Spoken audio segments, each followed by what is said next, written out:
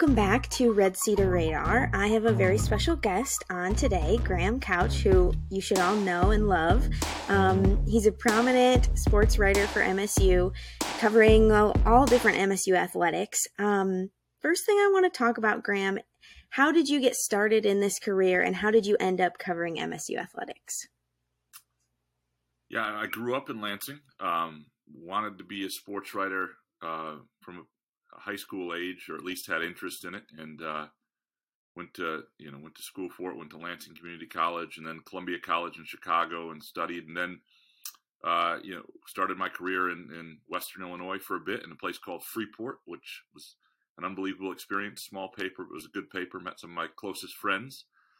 Cut my teeth there. Then wound up in Kalamazoo for about 7 years, and I covered college sports a lot there, and the Michigan State beat at MLive, which is affiliated with Kalamazoo, opened up. There's sort of a changeover in ownership and direction, and I was put on that beat for a little while.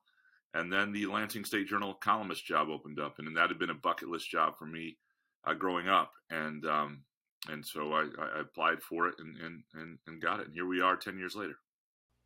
Yeah, I like that story. Growing up in Lansing, were you always a Michigan State fan? Yeah, I mean, I was as a kid, absolutely. It took.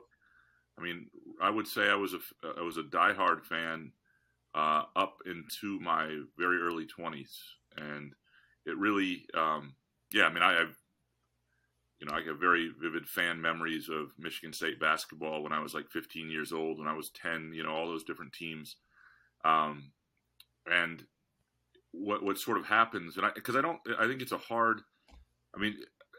it would be hard for me to do my job if I was still had those sort of fandom leanings even. And what happens is you're away from it for a while. So when I started probably in Freeport when I was covering high school football and other events, and you just start missing games, and there are other things that are more important. Like there's a moment I still remember covering a Freeport High School Batavia playoff game on a Saturday in November of 2004, where I couldn't imagine there being a bigger event in this world. Obviously there were, but that's where you want to get whenever you're covering something, to where what you are doing for the people you're covering it for is just huge. And I still remember there was a big college football game that week that some sports writer was talking to me about on the sidelines, and I just could not care less about that game. And so and then in Kalamazoo, all those years covering Western Michigan, and I just, I missed Michigan State games for 6-7 years, and you're paying attention to a different team. And by then, and I think that's helpful. By the time it was long out of me by the time I took this job. I don't think I would have taken the job had I felt like I was still rooting for Michigan State and still a fan the way I was as a teenager or even in college. Yeah, an important part of all of this is being objective, and you can't have that as much if you're a fan. I struggle with that a little bit. Yeah. Well, and look, I think there are lots of people who are fans who cover the team in different ways. And I think that's okay as long as you're upfront about it, and it's not like, I mean, we're covering sports here. This isn't, some sort of geopolitical issue that, sometimes it feels like that, but but it is helpful in the way you see things, because it's helpful not to have the emotions of defeat after a loss, to see the story clearly for what it is and who the people are who were part of that game. And the same for a victory. It's important to recognize sort of, you just see things more clearly, and that's what really helps. Yeah, definitely. You touched on memories a couple times. I want to talk about what your favorite memory, or maybe a few favorite memories, covering MSU over these past, 10 years, as you said. What comes to mind when you think of like fond moments from the past? Yeah, I mean, there have been some cool moments on the beat, so to speak, and my favorite moments are often the camaraderie on the road with other writers in different cities. And it's not always big events. It's sometimes, two guys in a bar and a fun night and great conversation in Lincoln, Nebraska on a random day in January that you remember and you really enjoy. But there are things like the Rose Bowl year, um, and that trip out to Pasadena and sort of just how big a deal that was for the fan base. And um, even my parents went out there because, my dad had season tickets for a long time. And he had said when I was a kid, he said, well, if they ever make the Rose Bowl, we'll go. And when they made it that year, apparently, and this is the story my sister tells, that he looked at it, looked logistically tricky. He was like, it's going to be expensive. It's going to be difficult, whatever. And my sister was like, who really couldn't, she doesn't care all that much, but she just said, look, you have been saying this for decades. We're all going. And that was kind of fun to have them along. But there have been other, basketball to me is my favorite thing to cover because of it's a more intimate, there are more games. It's a different pacing. Michigan State has great access. And so you wind up in great conversations with players and coaches. And it's just, I just enjoy it more. And there have been a number of trips and runs. I mean, I'll never forget the Cassius Winston, where I was sitting in Washington, D.C. in the Elite Eight when they played Duke, and Cassius Winston really dribbling right at me as they were dribbling out the clock and realizing, holy smokes, they're going to win this. Or, I've had a couple really cool feelings just in terms of where you feel the competition and the importance to people. The year they went on that run, and in 2015, and we're a 7 seed and we're expected to get to the Final Four. That final game against Louisville and the final minutes of it and what was at stake for both those teams, you could feel the intensity. Like, I remember the hair just like raising on my arms. And that was a really cool, you don't get that very often. Now, maybe a handful of times in a decade where you can just feel what it matters to the people on the court. And, I've covered Michigan State in a couple different Final Fours, and that was the only time that I remember that very distinct feeling at that moment. So that stands out. So yeah, I mean, it's a great job. I mean, it's a lot of work, but it's a lot of fun, and I have a lot of freedom, and so yeah, it's pretty incredible. Yeah, so touching on basketball, I kind of want to go into that a little bit. I'm not quite ready to stop talking about MSU basketball yet.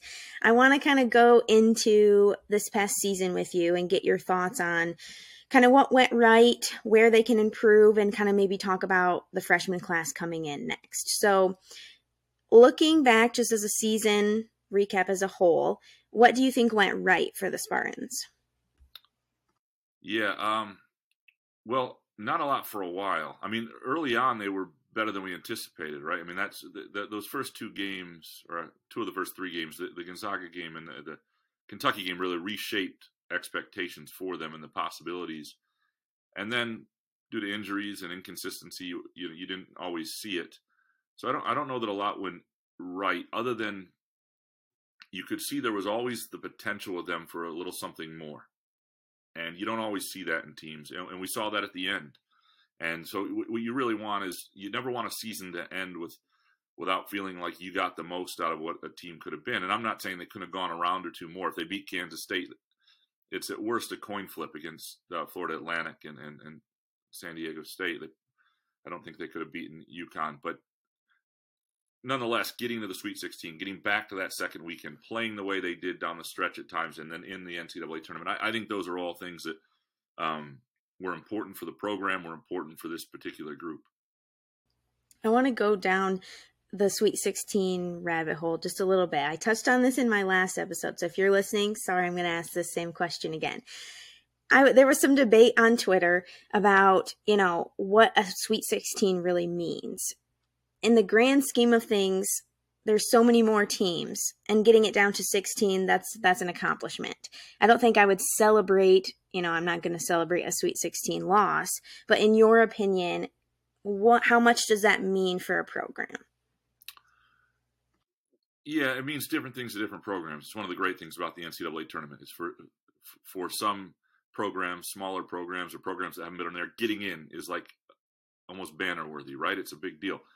So for some, it's a win. For others, a Sweet 16 that gets you to that second weekend, that gives you a pause and a chance to look around and say, "Wow, is a big deal." For others, it's the Final Four and obviously the national championship. And I think for Michigan State right now, because sort of where it felt like they were in the last 2 years, having teams that were not elite and were one very much a bubble team, and last year even took a while to sort of shed that. And just because they hadn't done it in a little bit, and the pandemic had cut short that final year with Winston, I think getting back to a place where they felt like they were on a stage and they had a chance to show it, and they rose to a moment and they were better. Like, they were better than Marquette.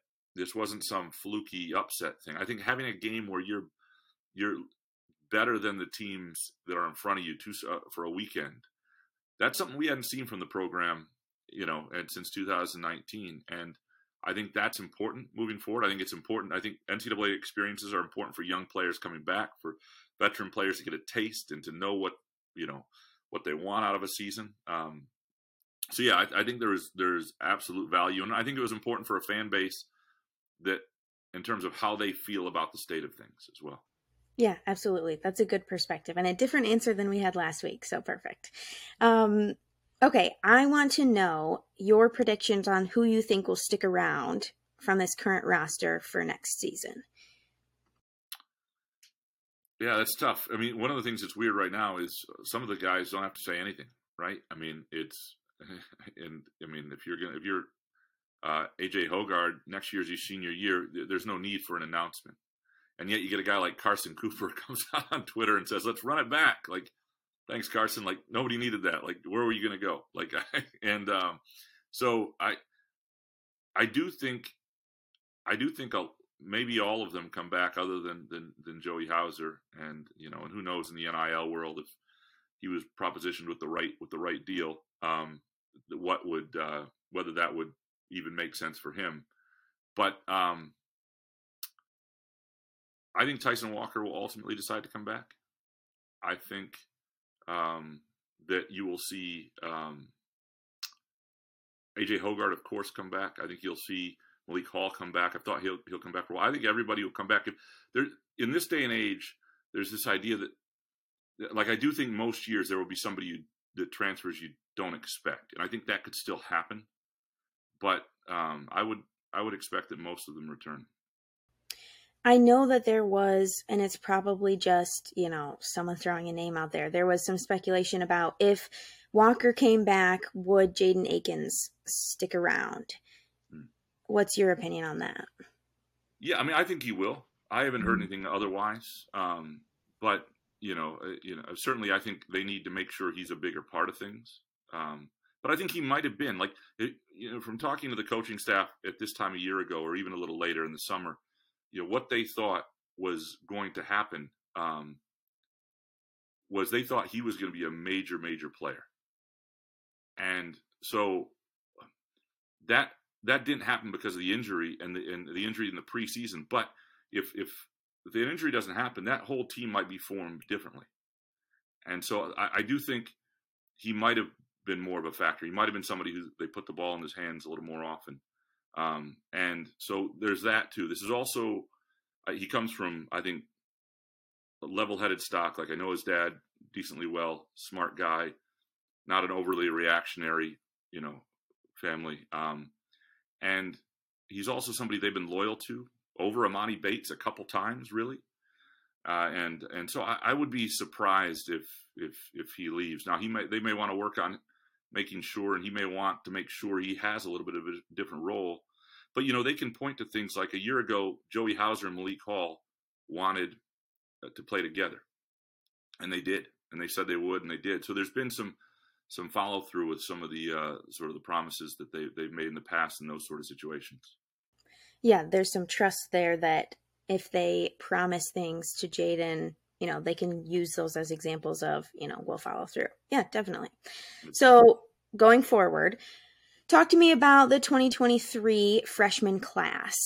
Who is a favorite of yours? Just opinions off the top of your head. Yeah, I mean, it's obviously the best class they've had since 2016. And that obviously the Cassius Winston, Miles Bridges group.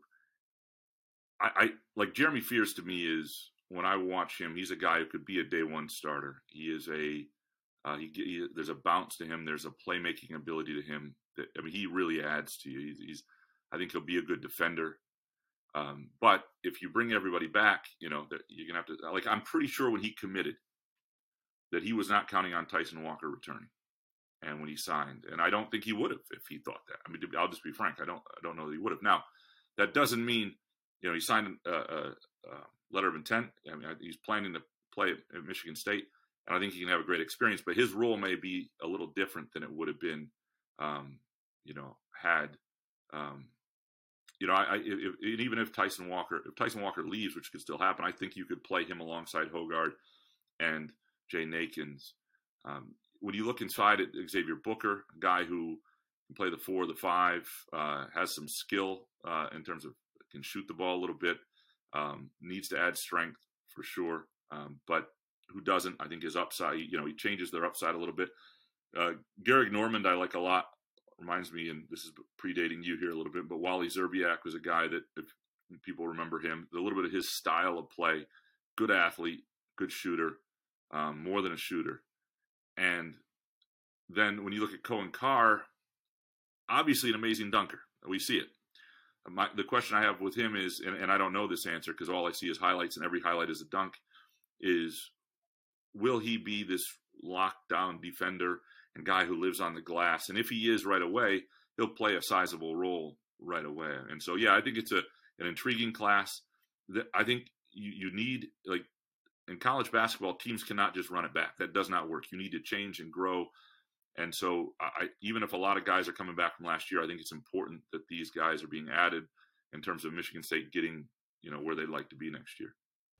Something that you touched on earlier about the Sweet 16, from a fan base perspective, this freshman class is building off the momentum that we built, or that the team built up this past year. And I feel like Izzo and his staff can feed off of that with these new guys coming in. And I'm excited about how they will mesh, like you said, with the core group that they have. And I'm excited. From the film that I've watched, they all seem like they will fit with Izzo's process. Sometimes you can tell if they kind of don't mesh with what Izzo wants, just kind of based off how they interact with their coach and their teammates and different things like that. And I'm by no means an expert in that area. But when I watch some different things on all of them, it just seems like they will fit within the process, which is really what matters. Yeah, I mean, I do think they understand, you know, I think at this point, if you're committing to Izzo's program, you understand as a freshman it can be a transition that's not always easy. And I think the best thing that can happen for Jeremy Fears Jr., to be honest, is not being the starting point guard as a true freshman for Tom Izzo. I mean, playing a role where that's still on a guy like AJ Hogard, I think would be really valuable to him. So what will become interesting is if Tyson Walker returns, and like you said in my predictions, I suspect he will. Then you're talking about his role. I think those are conversations that need to happen, because this year, late in big games when AJ Hogard was in foul trouble, he slid over and took over the point. You know, this year he was the unquestioned ball in hands guy, big moments. I think Jay Nakins may get a little of that. The point guard things may go to Jeremy Fears Jr. Like, his role may change a little bit, and so he's got to be okay with that as well. Yeah, a lot of variables that I don't often think about, and I just want everyone to come back because I don't want to lose them yet. But there's important things to think about as far as their careers and, you know, their aspirations for the future. One more thing that I want to touch about with men's basketball, and then we'll move on. We just recently got a 2024 commit with Kerr Tang. He's a top 40 prospect. Any thoughts on him? Yeah, I don't know a ton about him. I've seen some highlights, you know, and obviously you want to start momentum on a class as early as you can. And you know, a shooting guard who is, you know, 6'4", top 40 kid, 4-star guy, that's a great start. And I'm always hesitant with guys when they commit this early that it follows through and that they'll be there. But I do think, and it'll probably happen, but even if it doesn't, this creates momentum now. This creates the beginning of the class after what was a great class. And really, if you want to have a chance to compete for titles, stacking classes matters, and not have it just be a one-year thing. because while they have a chance next year to be a contender, I think if right guys return and things go well, a year later they could have a really intriguing group too that might be in contention, but might look a fair bit different. So you want to keep stacking classes. Yeah, absolutely. Okay, moving on from men's basketball, I want to talk about some recent news from women's basketball. Robin Farlick was just named MSU women's basketball new head coach. Just a little edit. It's Robin Freilich, not Robin Farlick. Okay, back to Graham. Anything about this change in women's basketball that you know, and kind of looking ahead to their season, what are your thoughts? Yeah, well, Robin is somebody that I known almost my, I don't say my whole life, but she grew up at the same church in downtown Lansing that I went to as a kid. She wasn't Freilich back then; she was Flewelling, but she grew up at Okemos. She was a star, and in high school, and three sports. Obviously, she was a pretty good soccer player, and I think maybe softball player as well. But yeah, no, I mean, she's obviously impressive, right? What she's done, her last two stops at Ashland, the 104-3 record, even though she was an assistant there, and some things were in place, that's still an amazing mark to win a national title and go undefeated in a year. And Bowling Green, they were really the doormat, and then 2 years later, a MAC champion. So I think that she obviously knows how to recruit and coach, and every level you go up, it's a little different challenge, a little different player you're recruiting. So there will be that adjustment for her, like anything else. But this will be some fresh juice for the program, I think. And with Susie Merchant, she is, I wrote a column about this when she stepped down, and it was, she is MSU women's basketball to a lot of people, and she's earned that.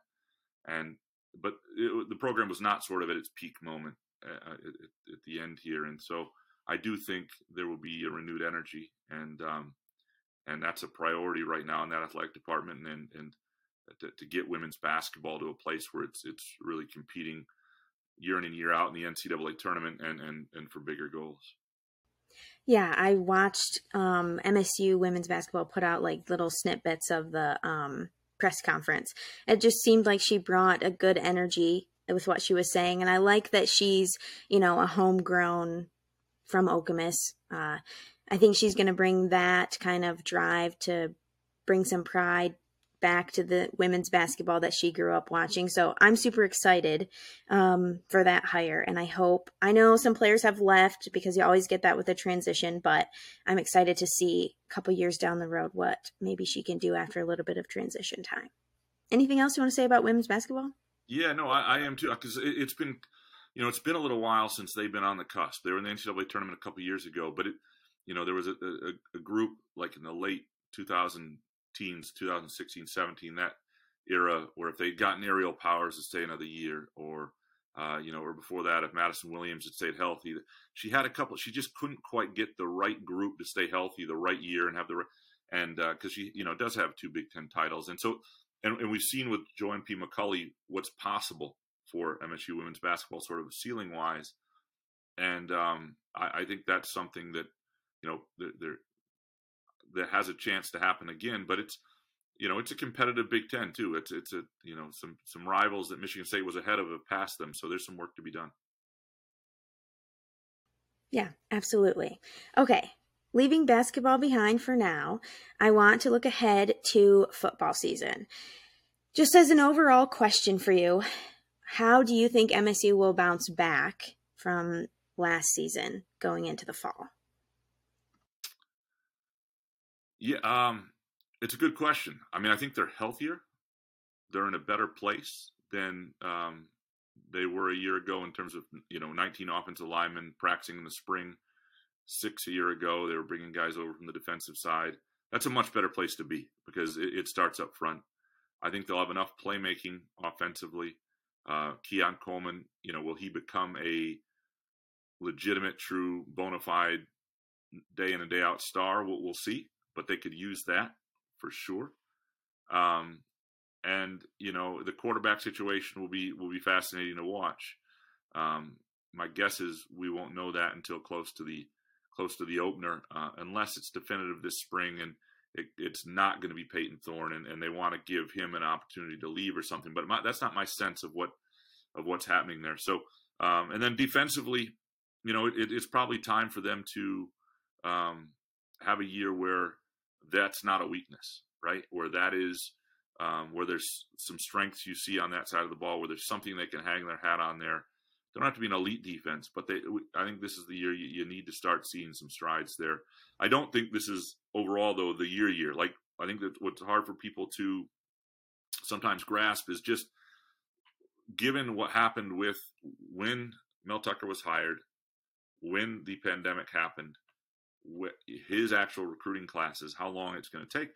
I do believe that the first years that it's really fair to judge him based on his own kids in the program that he's recruited is 2024 and then really 2025 at the highest level. But this year, you look at his first recruiting class, to me, that his first real recruiting class, guys that he had on campus and recruited were true freshmen last year.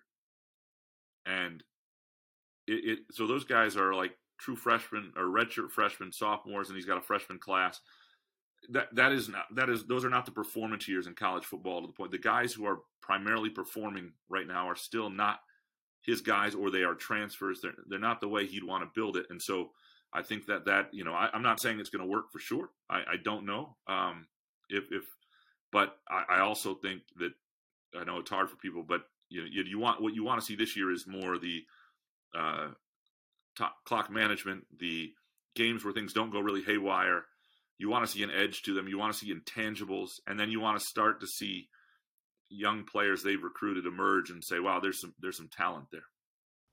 Yeah, keeping realistic expectations about taking over a program and what that really entails is difficult. You're right.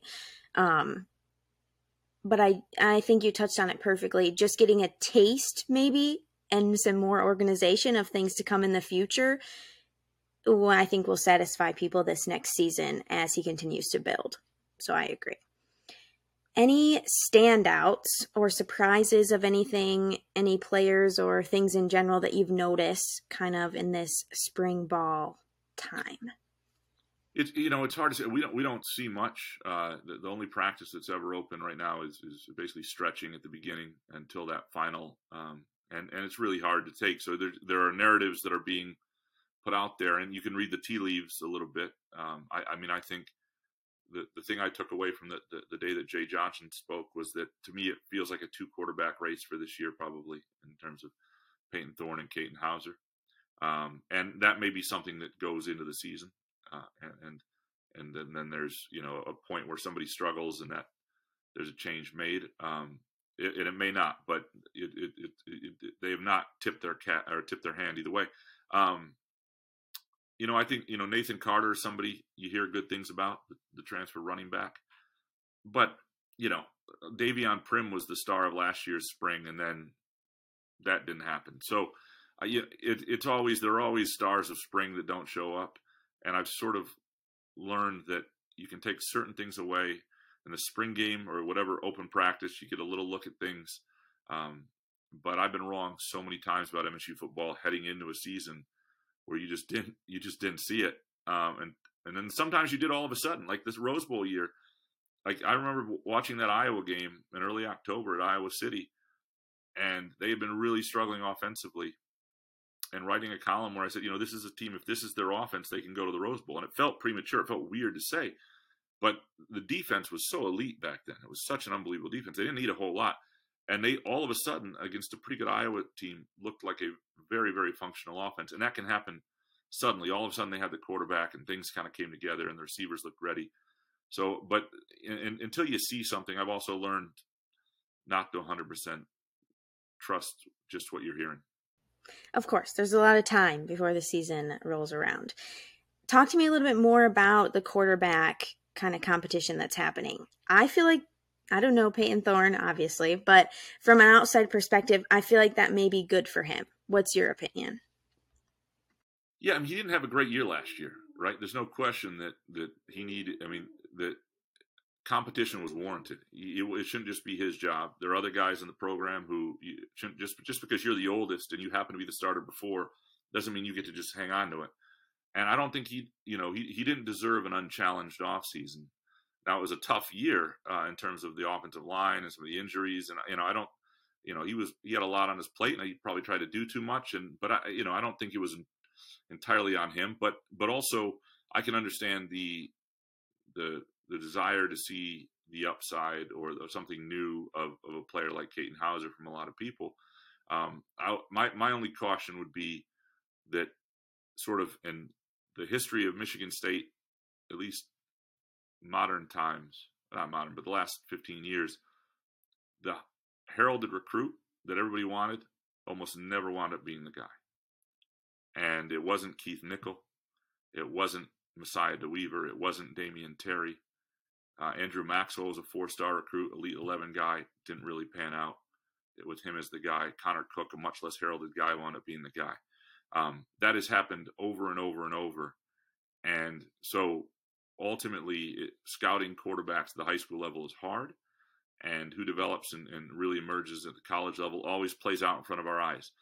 We don't get to choose it. Mel Tucker doesn't get to choose it because it happens on the field, and it's usually pretty clear to everybody who the guy is.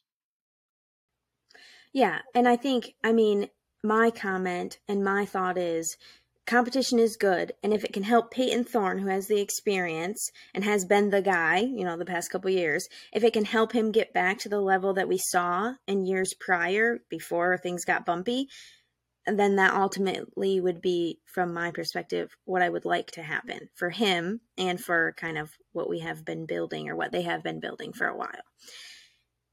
All I have left is kind of just Coach Cap said that he's noticing a night and day difference and kind of touched on a couple different things. Obviously, like you said, you've only seen stretching, and I'm not going to, have you give any predictions based off that. Is there a different air with the program when you've been in there? Or is it just kind of the same as last season? They're going to grind it out. Have you noticed anything different feeling wise? Well, I think the thing that last season did that helps to some degree is it certainly humbled them. I think they came out of last season sort of a storybook, or the year before, I should say, sort of storybook season, the Kenneth Walker deal. They win the bowl game. Everybody's feeling good. Expectations are sky high. And it comes, you look at Keon Coleman not playing basketball, which he loves to do. Same with Malik Carr, but Keon Coleman, especially wanting to get his body right and sacrificing what I think is the sport he loves most. And those are things that, there's probably a focus and edge, and humbling that happened that helps. And then if you've got more health, you got a quarterback who knows it's not just his job. You've got an offensive line that's, you've got 19 healthy guys. You ought to be able to find 6 or 7 in there that can play for you on Saturdays. I do think, they got to replace some key guys. Xavier Henderson, we saw the defense with and without him, right? And that you got to make sure you've got leaders. And but I think they're probably in a better place, mindset wise and health wise, than they were a year ago. Yeah. Okay. Last question here for you. Kind of circling back to what we talked about at the beginning of our episode. What is your favorite college football stadium that you've covered a game at? Do you have one? It's a good question. I love a lot for different reasons. Like I covered Western Michigan for a number of years in Waldo Stadium on a hill, on a fall night overlooking the changing trees, the Amtrak train going through it, in the middle of the game. Pretty cool setting. I think, there are a number of, I'm trying to think.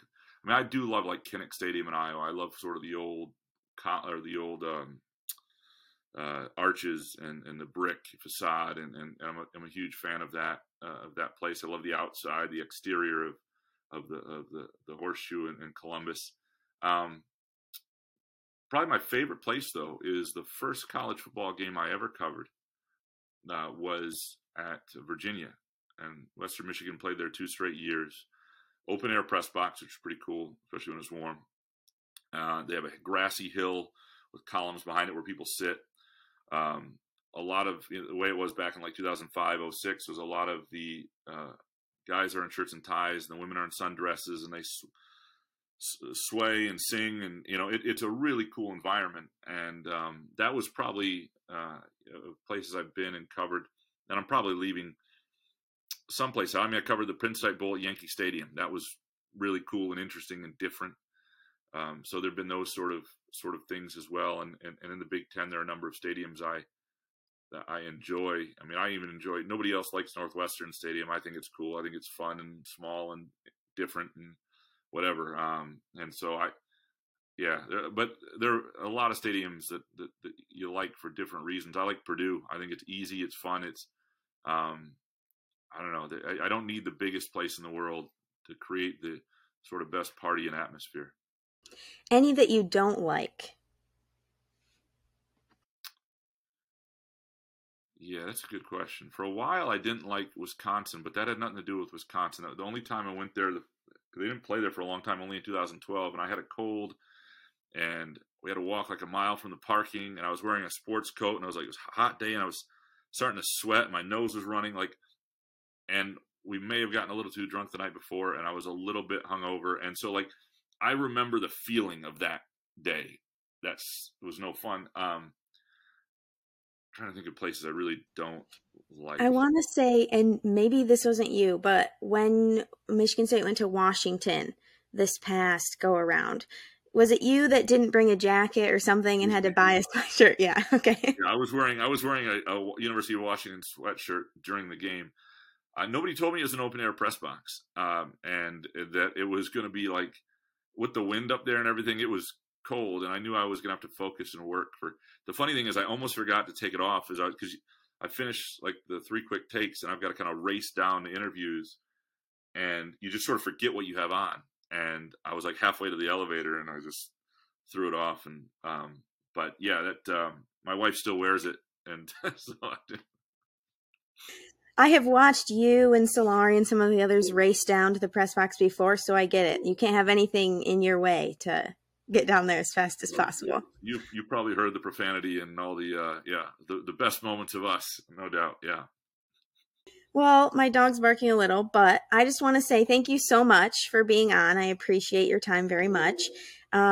This pod will go audio and video, so subscribe to our YouTube and check out Spartans Illustrated for more Michigan State coverage. Thanks so much. Bye.